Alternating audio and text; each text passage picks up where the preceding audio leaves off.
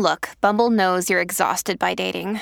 All the, must not take yourself too seriously, and 6'1" since that matters. And what do I even say other than, hey? Well, that's why they're introducing an all-new Bumble, with exciting features to make compatibility easier, starting the chat better, and dating safer. They've changed, so you don't have to. Download the new Bumble now. Today on Something You Should Know, what's the difference between regular salt, sea salt, pink salt, and all the other salts? Then, being in love, why we want it, why it's so hard, and why high expectations are such a problem. From plenty of research on this subject, people who have unrealistic expectations are less happy in their relationships, less likely to see a therapist if something goes wrong, more likely to think that the answer lies in finding someone else. Also, why living a life of integrity can pay big dividends in cash. And the real benefits of talking with strangers, even if you think it's a total waste of time. Research is finding increasingly, even passing exchanges can have real benefits for people. So if you have like a little chit chat with your barista at your coffee shop or something, people come away with that feeling happier, maybe feeling more trusting, maybe feeling more optimistic. All this today on Something You Should Know. If you ask any manager, I bet you they can tell you some hiring horror story, because hiring is hard. That's why if you're hiring, you need Indeed. Indeed is your matching and hiring platform with over 350 million global monthly visitors, according to Indeed data, and a matching engine that helps you find quality candidates fast. And fast is good, but quality also matters. And 93% of employers agree that Indeed delivers the highest quality matches compared to other job sites, according to a recent Indeed survey. So why leave hiring up to your every so often, once in a while, try to do the best you can approach to hiring when Indeed gives you a proven system that works and so many potential candidates, you're bound to find the right person. And listeners to this show will get a $75 sponsored job credit to get your job more visibility at Indeed.com/something. Just go to Indeed.com/something right now and support our show by saying you heard about Indeed on this podcast. Indeed.com/something. Terms and conditions apply. Need to hire? You need Indeed. Something you should know. Fascinating intel, the world's top experts, and practical advice you can use in your life. Today, Something You Should Know with Mike Carruthers. Hi, welcome. It's time for another episode of Something You Should Know, and we're going to start today talking about salt. Have you noticed that salt has gotten pretty trendy? I've received gifts of salt. I have Himalayan pink salt that I got as a gift, which I guess is salt mined from the Himalayan mountains, and recently got some black lava salt from Hawaii. I'm not really sure why it's black or what's in it, but again, there are lots of new kinds of salts popping up on store shelves. So the question is, are these gourmet salts really any better or any healthier than regular table salt? Well, whether it's sea salt or table salt or any kind of salt, they all have the same basic nutritional value. They mostly consist of two minerals, sodium and chloride. However, sea salt is often marketed as a more natural and healthier alternative, but it isn't really. The real difference between sea salt and table salt are in the taste, texture, and processing, not their chemical makeup. Sea salt is produced through evaporation of seawater, usually with very little processing, which leaves behind some trace minerals and elements depending on the water source. These insignificant amounts of minerals do add flavor and color to sea salt, which also comes in a variety of coarseness levels. Table salt is mined from underground salt deposits. Table salt is more heavily processed to eliminate trace minerals and usually contains an additive to prevent clumping. But that's pretty much the only difference. And that is something you should know. Oh, something cool that I wanted to mention. There's this podcast app called Castbox. I actually use it. It's pretty cool. It has a lot of features. It works with Apple CarPlay and the Apple Watch. It works on Android phones and Apple phones. It has a lot of cool features, and I opened it up this morning, and there in their category called Staff Favorites is something you should know. So not only is Castbox a cool app, but they have very good taste in podcasts. All of us have felt the emotion of love. To love someone is very special. So what is love? Well, Laura Mucha is someone who is obsessed with the topic, I guess you could say. She's been talking to people about their relationships and the love they feel for other people for as long as she can remember. She has researched the subject of love probably more than anyone else you will ever hear. She's author of a book called Love Understood: The Science of Who, How, and Why We Love. Hi, Laura. Thanks for coming on. Hi, thank you for having me. Sure. So even though we've all felt it, love seems to be difficult to define. It means different things depending on who and how you love them, right? I think part of the issue is trying to use one word for it when actually there are lots of different types. And also some of the things that we might think of as love maybe aren't actually love. So for example, lust. There are some philosophers that would argue, a lot of people say, God, I love you so much, when actually what you mean is, I am really lusting after you right now, or I have fallen in love so bad, when actually what you mean is I've fallen in lust. So to begin with, like the different types, there's a sort of early type, which is called by some psychologists romantic love, and that has a high overlap with lust. And there's a lot of idealization in that, and a lot of excitement, and there have been some studies that liken what's going on to obsessive compulsive disorder, and so you're just sort of really dominated by that, and then that calms down into something that some psychologists call companionate love. They all have different words for it unhelpfully, but let's stick with those words. So companionate love. And that has like way different neurochemistry. So instead of having dopamine, which is basically going, yeah, that was an amazing high, get that again, I don't care who it was. With companionate love, it's just way more chilled out. It's oxytocin, which is colloquially known as the cuddle hormone. So it's like just a bit more cuddly, less intense. You can get on with stuff without like being obsessed with this person. And there's a lot of washing dishes and friendship, and it's much less glamorous, but ultimately that's the sort of love that makes long-term relationships last. And then within that, there is lust, and lust is basically there to get us to exist as a species. And there's a lot of projection involved, and there's different types of lust as well. But basically, it's really easy to get all of this confused because we just have one word, which is love. And that's really unhelpful. And it can encourage unrealistic expectations, and also get you into all sorts of trouble when you date someone and tell them you love them when actually it's just that good old lust. Is love, the way we look at it and define it, what is it? Is it an emotion? Is it a feeling? Is it just something in the air? I mean, what if you had to put it in a category? Is it a need? Is it a want? Is it a nice to have? What is it? God, that's a good question. There are some people who argue it's a drive. There are some who argue it's an emotion. I think if I'm focusing on companionate love, so that kind of more chilled out love that I talked about earlier, then I'd actually argue that it's a skill, because a lot of it involves things like tolerance and acceptance and commitment.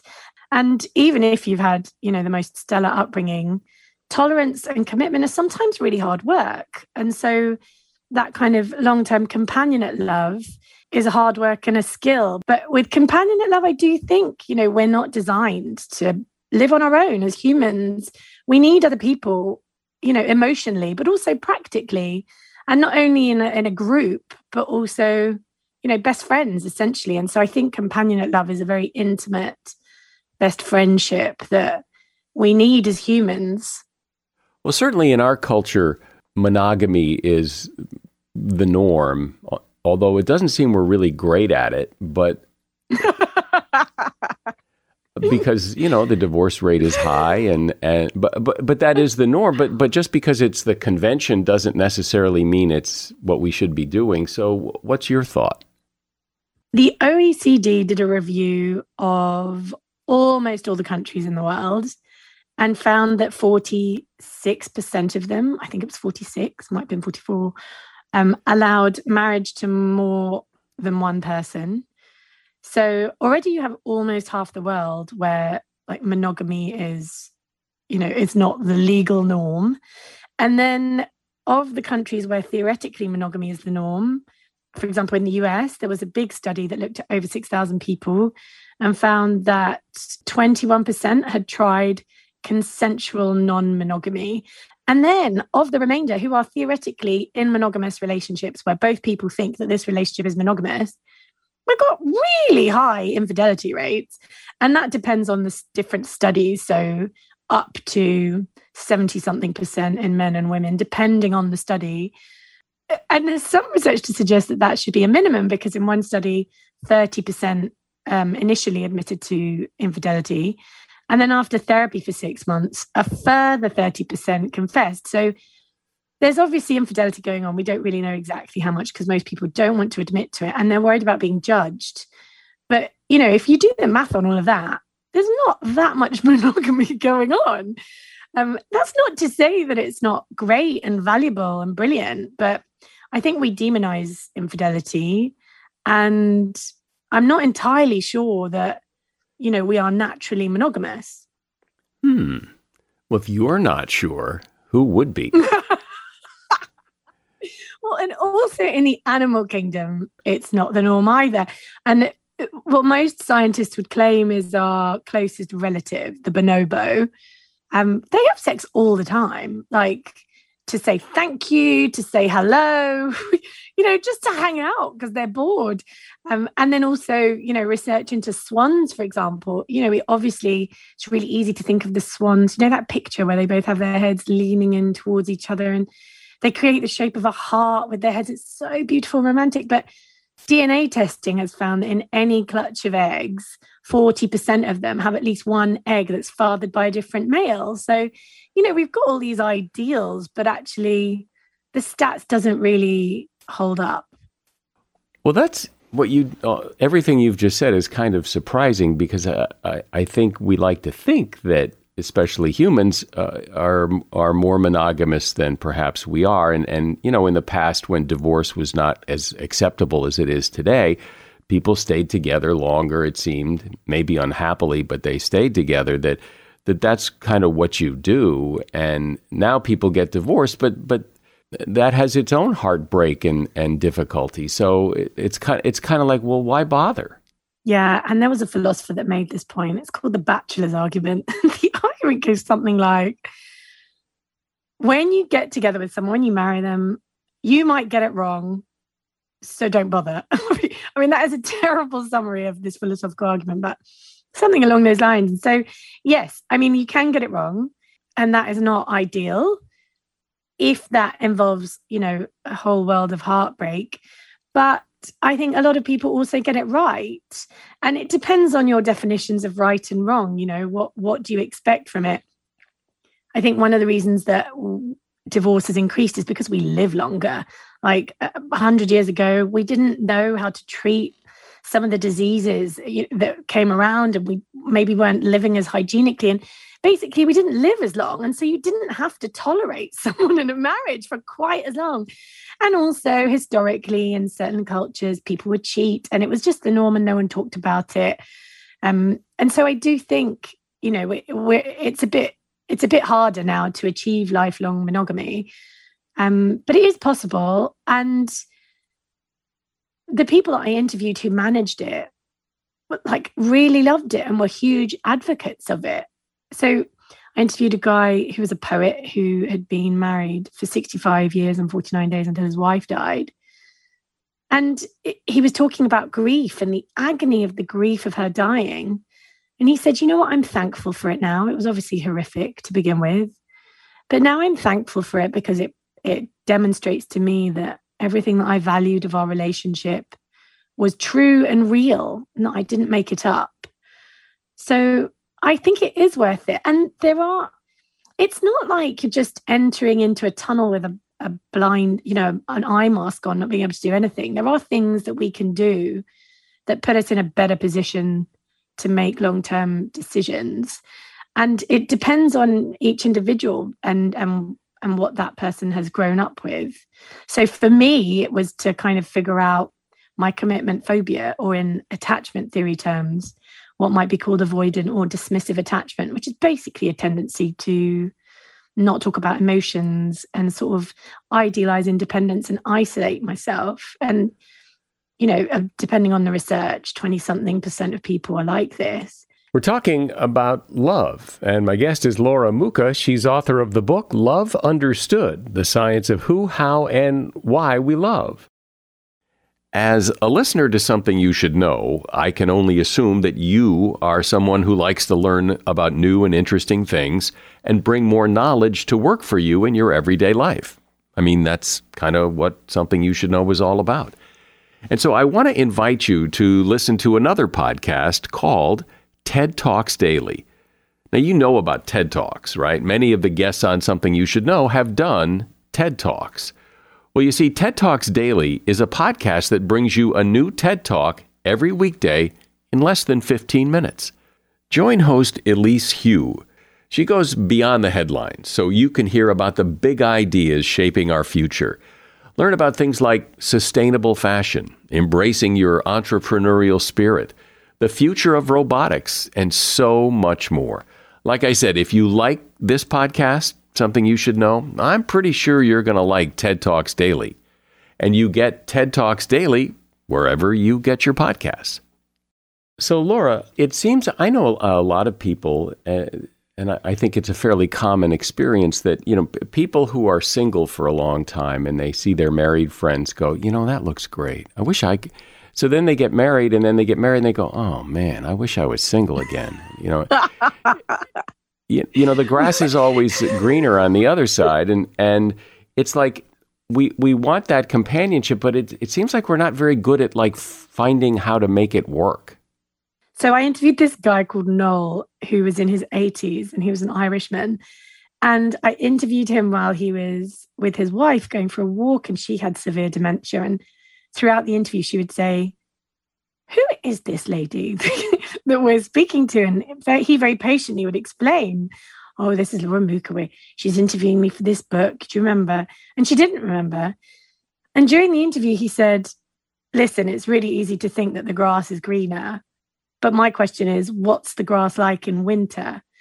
And I think it's such a good point. And it's not just about relationships, it's about everything, So with COVID, I know there's been a lot of talk of people deciding to run out of cities and, massive life changes. But what is that grass like when it's winter? I think it's really, really important question.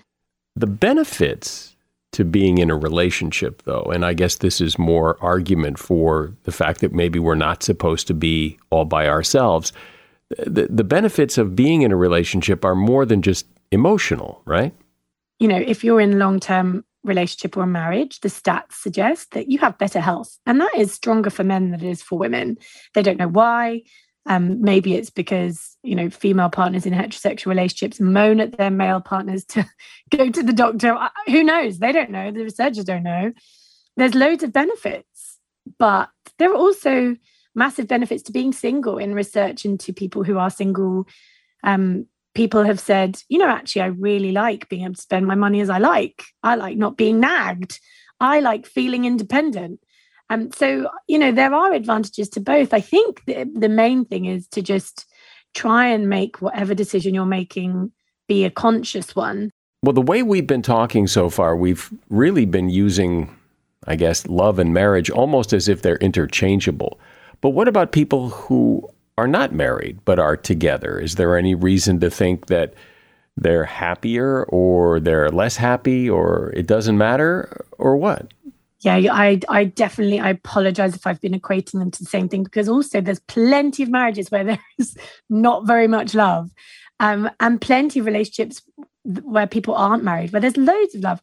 So it was really interesting for me to interview people from different countries about their kind of beliefs in commitment. And there are lots of philosophers who argue that your belief in commitment impacts how committed you are. And I think that's true. And I interviewed a lady who lived with her partner, and she had absolutely no intention of getting married to him. They'd been together for 12 years. And, her view was, you know what, I'm with him for life. I just don't want to get married. I don't want to spend the money on a wedding. I find it really annoying that that's the sort of societal expectation. Just no. But then, another guy that I interviewed who had got married and proposed, just after a thunderstorm in Asia, and it was all very romantic. He said, you know what, this marriage might not last. I'm a realist. So you've got very different approaches. And, in the philosophy of commitment, there's a benefit to making practical commitments. So like the harder it is basically to leave, the more committed you are on the whole. And of course, that has a downside too, because if you're in a really unhappy or dysfunctional relationship, the harder it is to leave, But you can also have another form of commitment, which is personal commitment, which is just, feeling really like you want to be in this relationship and that you are committed, even though you don't have a ring on your finger. And you can also make those practical commitments without getting married, buying a home together, having a child together, for example. They're all massive forms of commitment.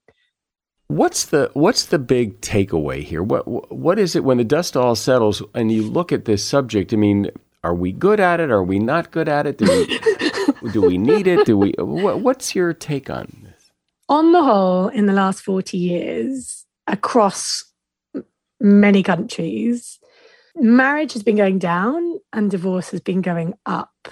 So, but yet, if you question a huge number of people, irrespective of their sexuality, on the whole, most people say they want, not all, but most say they want a long-term monogamous relationship. So on that basis, we're not doing very well at it. I think there are a number of contributing factors to that.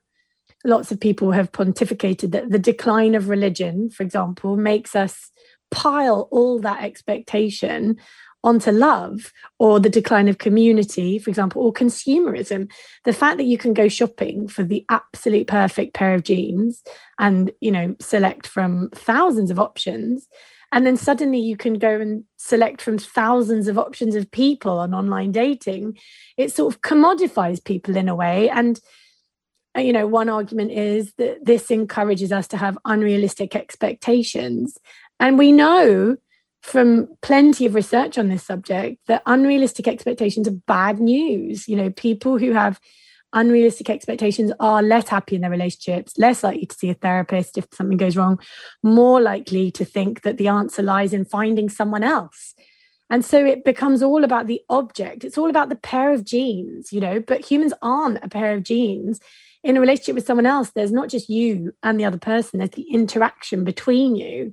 To some extent, the image of the single person, like they're somehow incomplete, that really what they need is to find someone and get married, and that being single, that's like a temporary status. But, to be whole, you need to be part of a couple.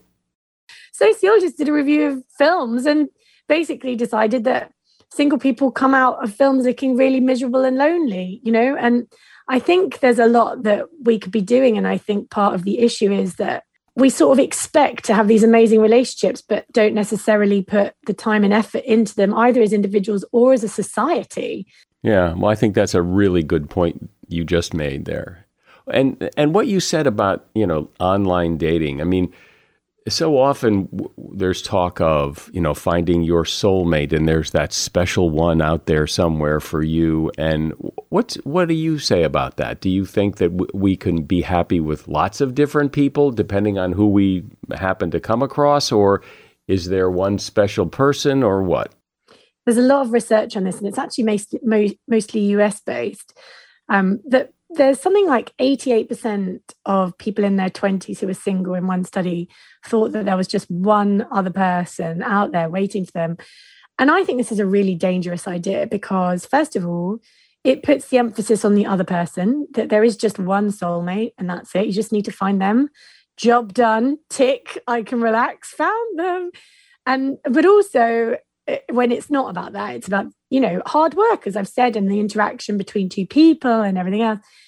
But also, what does that mean for people who are bereaved? Like what? So your friend who's just lost their partner, what? I'm sorry, you're doomed. You've lost your soulmate. That's it. Alone forever now. Philosophically speaking, I don't really believe in it as a position, but also mathematically speaking, it just makes no sense.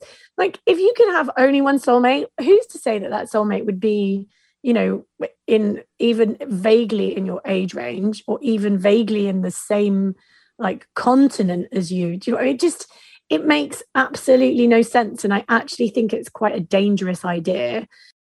You have interviewed, so many hundreds and hundreds of people about their relationships and about love. Is there anything that anybody ever said to you that really stuck with you as like, yeah, this is it. This guy gets it, or this woman gets it? And this Argentinian farmer, where it all began, this whole project began, he said, you know what? Love is like cultivating crops. You have to cultivate love. It's not about the big things, it's about the little things. And then he explained that on a Sunday, his wife didn't work, but he did. And so he would make her pan and tostadas. So, té and tostadas. So tea and toast, basically, to kind of show that he cared.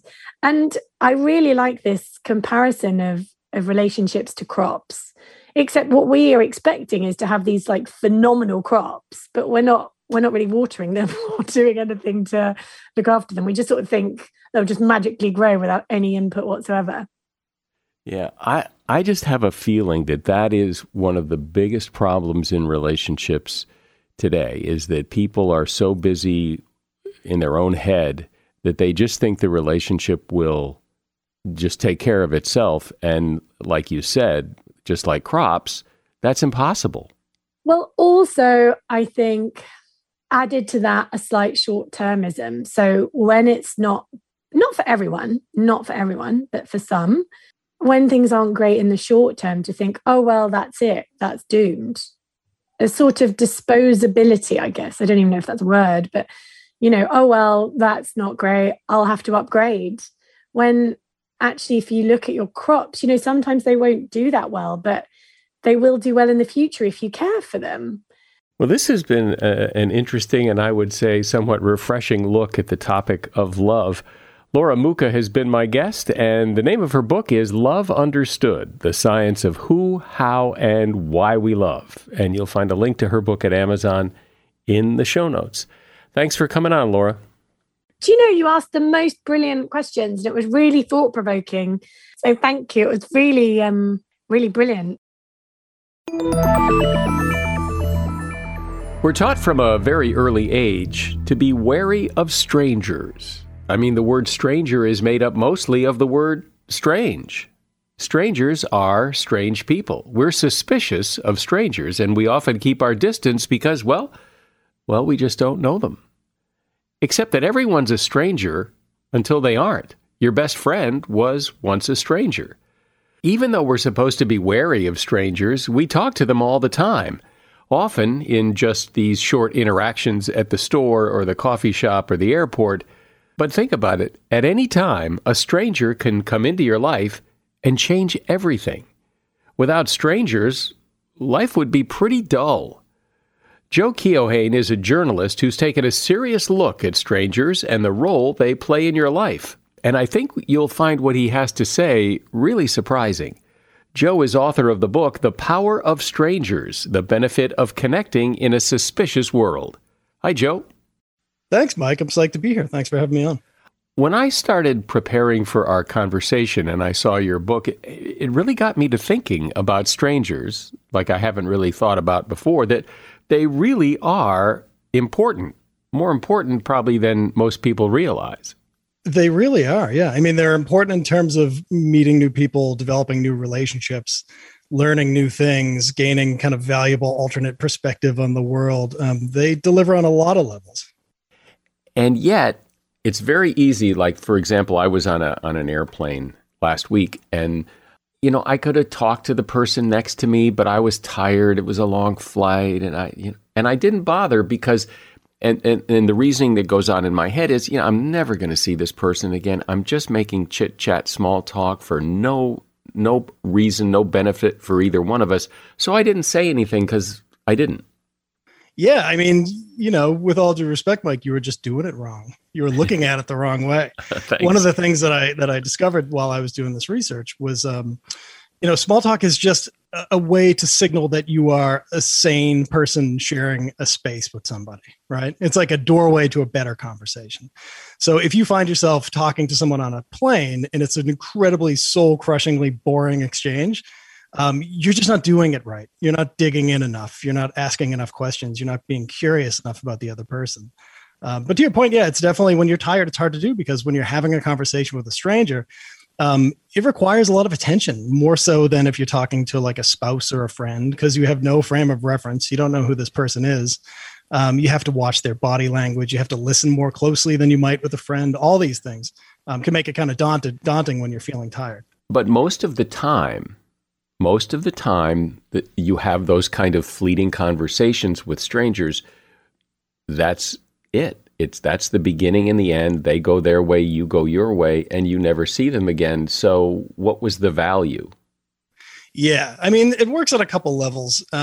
Research is finding increasingly, and only over the last 15 years or so have psychologists begun looking into this, but even passing exchanges can have real benefits for people. So if you have like a little chit chat with your barista at your coffee shop or something, people come away with that, according to like this growing body of research, feeling happier, feeling more connected, maybe feeling more trusting, maybe feeling more optimistic, depending on where the conversation went. So even passing interactions can actually be pretty valuable. The problem is like when they just don't go anywhere, when you're sitting with someone for a long time and you just keep going back and forth on the kind of script of like, what do you do? Where are you from? And you're just kind of filling time. You know what I mean? You're not actually being inquisitive. You're not actually being curious about the person. But the fleeting nature of it is actually really valuable. There's also a great deal of research on what they call the strangers on a train effect, which is people can be really surprisingly unguarded and candid and forthcoming when they're talking to a stranger they know they'll never see again. And it ends up being kind of therapeutic, to have the chance to really talk to someone, but you don't have to worry about it like hanging over your head for the rest of your life. If you confess something, not that you're confessing a crime, but if you said something personal to just a stranger on a plane, it's not going to follow you home. Like that person may remember it, but it's never going to come up again. There's no paper trail attached to it. So people actually find that pretty freeing. The benefits that you talk about, though, these feeling more optimistic, I mean, these are very fleeting as well, right? I mean, it doesn't make you a more optimistic person because somebody said hi to you. I mean, it seems like that doesn't move the needle very much. Research has found that the effects last for a little while. It's like anything else. If I did 20 push-ups today, I would feel pretty good today, and then I would feel less good, and I would be in less good condition each subsequent day that I didn't do the work. You really do have to work your social muscles in a way. But if you do it on a regular basis, it looks like it can actually make you a more empathetic person, make you feel a little more connected to the world around you, make you smarter in terms of just hearing new perspectives and gaining new ideas and innovations and things like that. It has to be kind of a lifestyle. It has to be like exercise. I mean, that's the best way I can think about it. It's like diet or exercise. And we're social animals, and we should think about the way we socialize as like a part of our diet. It's the thing that helps keep us healthy. And talking to strangers can be like a good part of that diet. Well, I think to some extent, people think that the purpose of talking to strangers is that is not an end in and of itself, that the purpose of talking to strangers is to see where it might go. And it might not go anywhere. In fact, it probably often, most of the time, doesn't go anywhere. But that is the underlying purpose. Even though I know this guy sitting next to me on the plane, I'm never going to see him again. It's not like we're going to bond over Minneapolis and become lifelong friends. And, that's just not going to happen. But there is that kind of sense that maybe this guy could, we could do business together, or we could do, you never know that there's always this potential of more. I spent some time with a guy by the name of Theodore Zeldin, who's like this legendary English historian. And he talked about talking to strangers or he framed it as like a form of adventure or travel or exploration. So, to your point, if I go to Minneapolis and I don't decide to stay in Minneapolis, does that mean that I should have never gone to Minneapolis? Like taking that trip, kind of exploring someone else's life carries its own rewards, both in terms of like giving you a sense of how life is for other people, but also for you, kind of questing, kind of indulging your curiosity, working those social muscles. It's actually, pretty beneficial, even though it might be completely fleeting and you might never see that person again. It's not uncommon to hear people say that they don't like small talk. They don't like chit chat. It bores them. It's difficult. Well, why is it difficult? Why do people have a hard time starting conversations with strangers? The hardest thing for a lot of people is a fear that you don't know how to do it, right? And it's a paralyzing fear. I mean, people look at this as like with a sense of terror in a lot of ways. And research has backed this up too. There have been a lot of surveys asking people why they don't do this. And they all just said, I worry I don't know how to do it. I worry I won't know what to say. I worry people won't like me, all this stuff, all these like impediments to these sorts of connections. But what they find is that once they're comfortable, it comes easily to them, which really shouldn't be a surprise. I mean, we're a hyper social species. Civilization happened because we are able to make these connections. Civilization is like groups of different people living together. We do have the capacity to do this. It's basically an inborn capacity. If you can get past the anxieties associated with it, you can do it. So, Gillian Sandstrom, who's this great psychologist in England at the University of Essex, did a lot of work on this. And she would hold events and people would come in and they would be milling around and they'd feel really awkward and weird about the whole thing and they'd be anxious about it. And then she would say within 5 minutes, like they would ring the bell, tell people, like give people a list of questions to talk about or topics to talk about. And within 5 minutes, they would be into it. And before they knew it, the event was over. An hour and a half had passed and they had like a really enjoyable conversation. And they were reassured that they actually did have the skills to do this, that this is kind of an innate ability.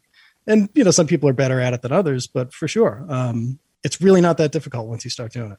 And what are some of those skills? Like if someone who's listening to you said, okay, so what do I say? How do you do it? How do you know the other person's even interested? Why don't they go first? Why do I have to go first? What's the skill? Yeah. I mean, some people do go first and your job, if you want to do this thing, practice talking to strangers is just to not to be annoyed or turn away, when they do and to dig in and be curious. But a lot of it is, the biggest component of talking to strangers has nothing to do with talking, right? So the entryway to these conversations involve noticing and they involve listening. So, if you're in an event, you can comment on the event and then you can talk about the event. And then, by just sheer magic of human psychology, you'll circle around and you'll find something that you have in common. I mean, we've all had that experience at parties where you just put in a room with someone and within like a couple minutes or so, you might know someone in common. You might both be into baseball. You might be into whatever. It happens. Like we sort of like, we look for that stuff. We ferret that stuff out. So noticing something initially is really important. You could notice something that they're doing, something that they said. You could notice their shoes. You could notice an event you're sitting at.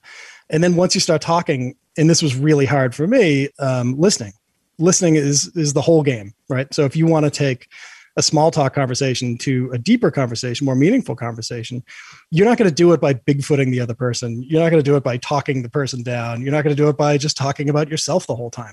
You need to listen to what they're saying. And this is intimidating for people because what it means is that you're relinquishing control over the conversation. And, over the last 20 years or so, we're so accustomed to having total control over our conversations via text, via email, mainly through digital communication. You can plan your response. You can think things through. You can respond when you want. But when you're in like a live fire situation, it's really hard to just drop the reins and let the other person take the lead. And once you learn how to do that, you'll just kind of let them talk and you can ask open-ended questions. I mean, Mike, you're a great interviewer, so you know how this works. You ask who questions and why questions and how questions and that sort of thing. And you just listen for hints of who they are, what motivates them, what their background is, what they love to do, what they hate to do, all that stuff. But I feel like noticing something and then listening to what they say and really listening will open a lot of doors. And in time, you'll learn something you didn't know about this person. And also at the same time, you'll get a chance to talk about yourself. It can't just be an interrogation. You'll find that you have something in common, or maybe the thing you have in common is just that you're really interested in an experience they had or something that they had done. I guess the thing that more introverted people or people closer to that end of the scale think when they hear you say that is, but to what end? like, so what if I get to know this person, or, I learn something about them? What is that doing for me? Just because I can now talk to this guy who most likely I'll never see again. Yeah, I get the cynicism surrounding it. A lot of people think that way. Right. What you get is, on the individual level, like I said, you get this feeling of happiness from having like a connection. You get a feeling of belonging. You have a feeling that like maybe if you had a really pleasant interaction with someone, maybe you feel a little bit better about people. This is not permanent. It doesn't stay forever if you only talk to one person, but there are individual benefits to doing it. But on a deeper level, as like a citizen of a democracy or just the citizen of the world in general, it's hugely valuable to get a glimpse of the experiences of other people, right? Particularly if their lives are different than ours. To understand that your reality is not everybody's reality. To understand that like this room may represent something totally different to someone else than it does to you. And I think if you do that enough and you make enough of an effort to understand people whose lives are different than you are, you become a wiser person. You become a more empathetic person, because it robs you of the ability to have a really simplistic notion of what people are and what motivates them and what they're like and what they want. It confronts you with the complexity of human beings in general, if you do it well, and I think that's the road to wisdom right there. I've always found it to be interesting to talk to strangers.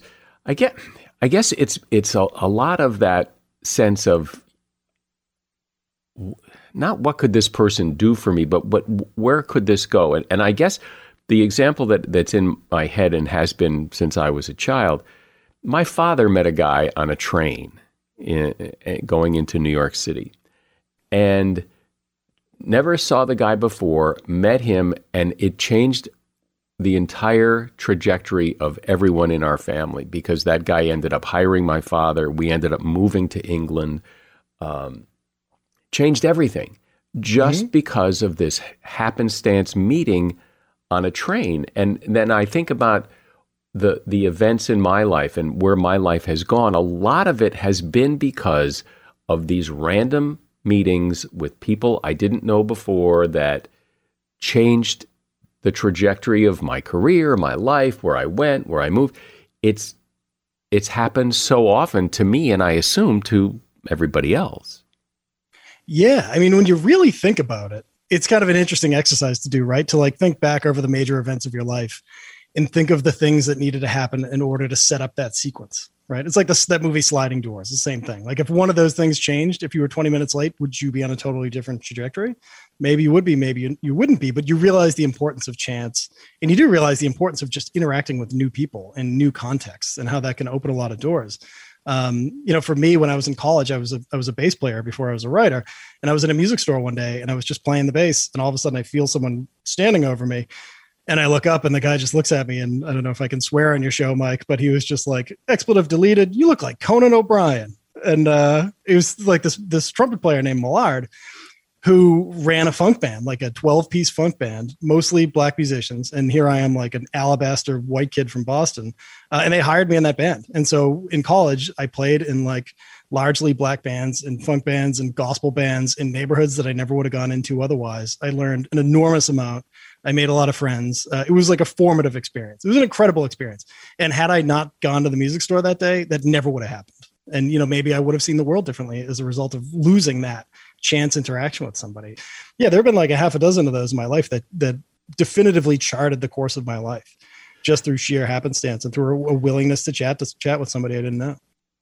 There are times, though, where there seems to be like this collective silent agreement, like, on a bus or on the subway or wherever, where everybody walks in already agreeing, shh, we're not talking. Nobody's talking to anybody.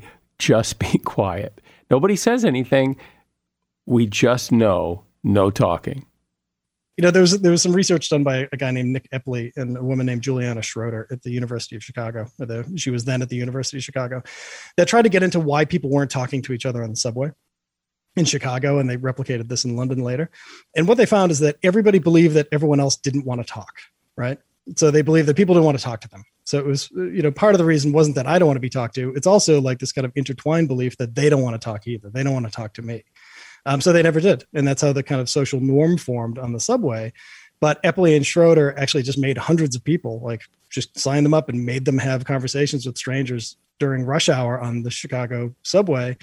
And all those people, I mean, literally every one of them, not a single one of them was rejected. All of them had a positive experience. All of them said that they enjoyed their commute more than they did previously when they just sat alone. They enjoyed it more than a control group that just didn't talk to people. Their conversations went longer than they expected them to. They liked the people more than they expected them to. When you do this stuff enough, you do find that it really is enjoyable. And oftentimes it's more enjoyable than just sitting in silence. That is so. You have to do it in order to understand it, in order for it to land. Me telling you that, will probably be met with skepticism, but I think if people try it enough, they'll actually find that actually it's kind of a wonderful experience. Well, it's interesting too. One of the reasons we justify to ourselves to not have these conversations is that, fear of rejection. If you're sitting on a plane and the person next to you says he doesn't want to talk to you and gets kind of grouchy at you, now you're stuck next to him for the next 5 hours. So, but when I think about, I can't really remember too many times where I've gone up to a stranger in an appropriate setting and had them reject me. And when you think how it works, like if someone talks to you, as long as they're not trying to sell you something and they're not harassing you and they seem to be genuinely curious, and I can talk a bit about like how you can do this stuff. It's kind of nice. It's kind of nice that someone like asks you a question about something. You have like your bag and they're like, oh, I really like your bag. And I'm looking for a bag myself. Can you mind telling me where you got it? That kind of means something to you. That's kind of nice. You're like, well, I put effort into this. I bought this thing. I like this thing. And here's someone who appreciates it. And like, okay, I'll talk to this person for a bit. People generally do, once you get past that initial hump, like they'll try to be polite, they'll try to be game, and they might actually appreciate like someone being, respectful and curious and not being like a creep about it. Like my experience is that there's always a tiny bit of resistance at first. And then once they realize that you're sincere, there's like a light behind the eyes. It's a really funny thing to watch, but it's almost like they're like, oh, okay, we're doing this. Like you've noticed something. We're talking to each other and you're looking me in the eye, and you're not being a weirdo.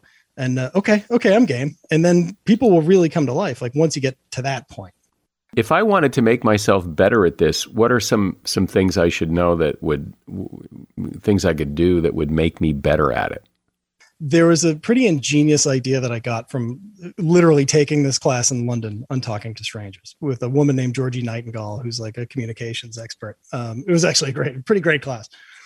Georgie's best idea to me is this idea of the pre-frame. So what the pre-frame is you're saying, say you're on a train with somebody and they have glasses and you're looking for glasses and they have glasses that you think are nice glasses. Instead of just saying like, I like your glasses, you have to acknowledge that that you're breaking the norm, right? And this is actually really powerful because you're on a subway, no one's supposed to talk to each other. And so we're immediately suspicious of people who just like blurt something out and start talking to us. We think that there might be something wrong with them. Like, don't they know that we're not supposed to do this? The pre-frame shows that you know what you're doing, that you're self-possessed, that you have like a functioning mind, and that you're overriding any misgiving you might have about the social norm because you're so interested in this person. So you say, look, you can lean over and say, I'm sorry, I know we're not supposed to talk to people on the subway, but I really like your glasses. I'm in the market for a pair myself. Do you mind telling me where you got them? Something like that, like just registers in a very quick way that you're not nuts. Right. Like the whole point of this game is like to demonstrate as quickly as possible that you're not a threat and you're not dangerous and you're not unhinged in some way. But by acknowledging that you know what you're doing and going forward anyways, I find that people kind of appreciate the sort of like light audacity of that sort of thing. And it will alleviate the wariness just enough to start a conversation. What else? Another good thing to do is, this is another Georgie Nightingale idea too, which I've used a lot and I find it almost like on the level of magic in terms of how well this works. So Georgie's idea with the script is when someone asks you a scripted question, answer with specificity. So if someone says like, how you doing today? Georgie will say, I'd say I'm about a 7 out of 10. And then would say, how are you doing today? Now, what does this do? This shows that she's engaged, much more engaged than people usually are when they have these kind of mindless interactions. But it also sets the terms for the interaction that's going to follow. Because if someone says to you, I'm a seven out of 10 this morning, and then asks how you are, what are you going to say? You're probably going to say, I'm something out of 10, because she's modeled what this thing's going to be. And so someone will say, well, I don't know, I guess, probably an 8 out of 10.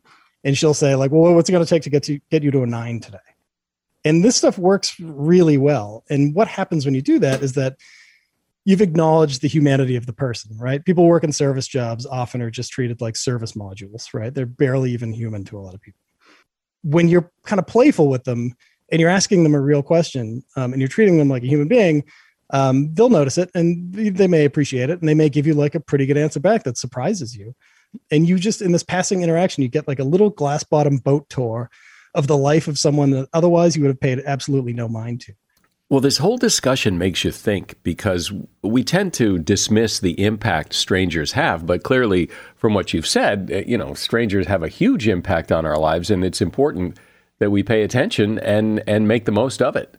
Joe Keohane has been my guest. He's a journalist and author of the book, The Power of Strangers, The Benefits of Connecting in a Suspicious World. And you'll find a link to that book in the show notes. Appreciate you coming on. Thanks, Joe. Mike, thanks so much for having me on. It's been a real pleasure. It's great talking to you. Integrity. It's defined as the perceived pattern of alignment between words and actions. There is apparently a real payoff to leading a life of integrity, according to researcher Tony Simons. Tony surveyed employees of 76 hotels, all part of the same hotel chain. It was a total of about 6,800 people. He asked each employee to rate the integrity of the hotel manager on a scale of 1 to 10. He then compared those scores to the profitability of each hotel. As you might imagine, the higher the integrity score, the higher the profits for that hotel. But more specifically, when a manager scored 0.25% higher in integrity than another manager, his hotel profits were $250,000 higher. So a little integrity goes a long way. And that is something you should know. And now that we're at the end of the episode, there's no better time to take a moment and leave a rating and review of this podcast. I'm Mike Carruthers. Thanks for listening today to Something You Should Know. The Bigger Pockets portfolio of podcasts are worthy of your investment. We're having a real conversation as real estate investors. New episodes available every day. It's important to buy where it makes money and not necessarily where you want to travel to. Bigger Pockets, On the Market, Rookie Real Estate, or Money Podcast. The purpose of flipping is to create more cash so then you can reinvest into other types of properties. The Bigger Pockets Podcast on YouTube or wherever you listen.